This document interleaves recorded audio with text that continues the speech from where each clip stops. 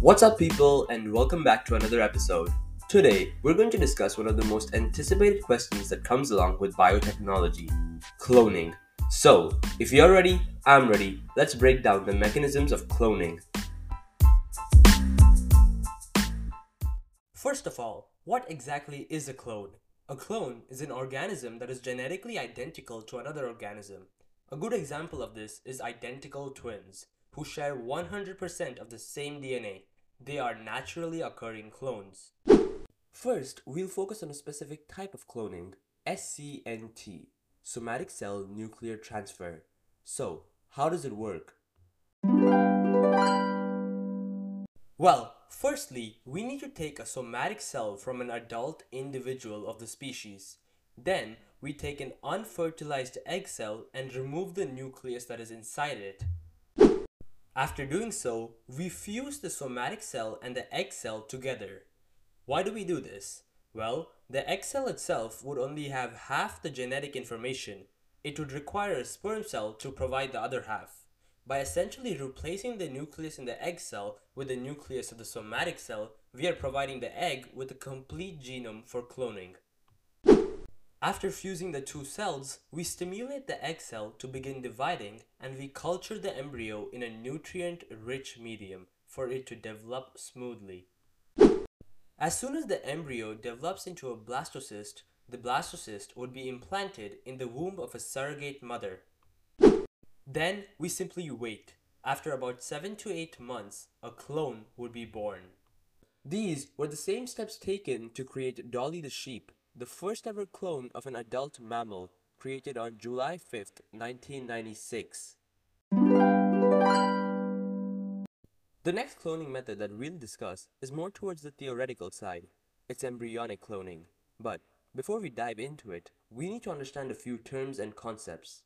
Pluripotent cells. These are stem cells that can differentiate into any type of cell, be it liver cells, blood cells, or even brain cells.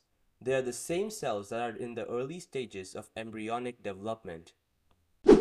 Now, embryonic cloning is more complex. Rather than creating an exact genetic copy of an organism, it creates an organism with a completely unique genetic makeup. Caught your interest? Let's see how it works. Firstly, somatic cells would be collected from an organism. This can be any type of cell as long as it's not a sex cell. Then, the somatic cells are reprogrammed to become pluripotent stem cells by activating transcription factors of 4 different genes. This is mainly done using induced pluripotent stem cell technology, or iPSC. After the cell is reprogrammed, it is fused with another pluripotent cell from the same organism. Now, this is where the magic happens. First of all, we fuse the cells because pluripotent cells are haploid, or only have 23 chromosomes. Fusing it with another cell makes it diploid, or has 46 chromosomes. Now, during this step, natural processes such as crossing over and homologous recombination switch up the locations of different genes, thus giving the organism a unique genetic makeup. After fusing the cells, the embryo is cultured in a medium, and then, after developing into a blastocyst, it is implanted inside a surrogate mother. After 7 to 8 months, a new organism would be born with an entirely unique genetic makeup. Now, cloning itself brings about innumerable applications in the world, such as preservation of endangered species, improving agriculture, and producing therapeutic cells. However, we must also consider the ethical dilemma it brings along. We already have AI making its mark upon the world. Is the world ready for clones? Well, only time will tell.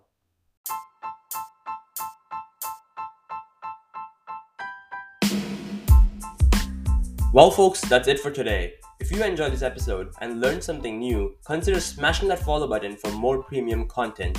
I wish you a great day, and this is Biotech Breakdown signing out.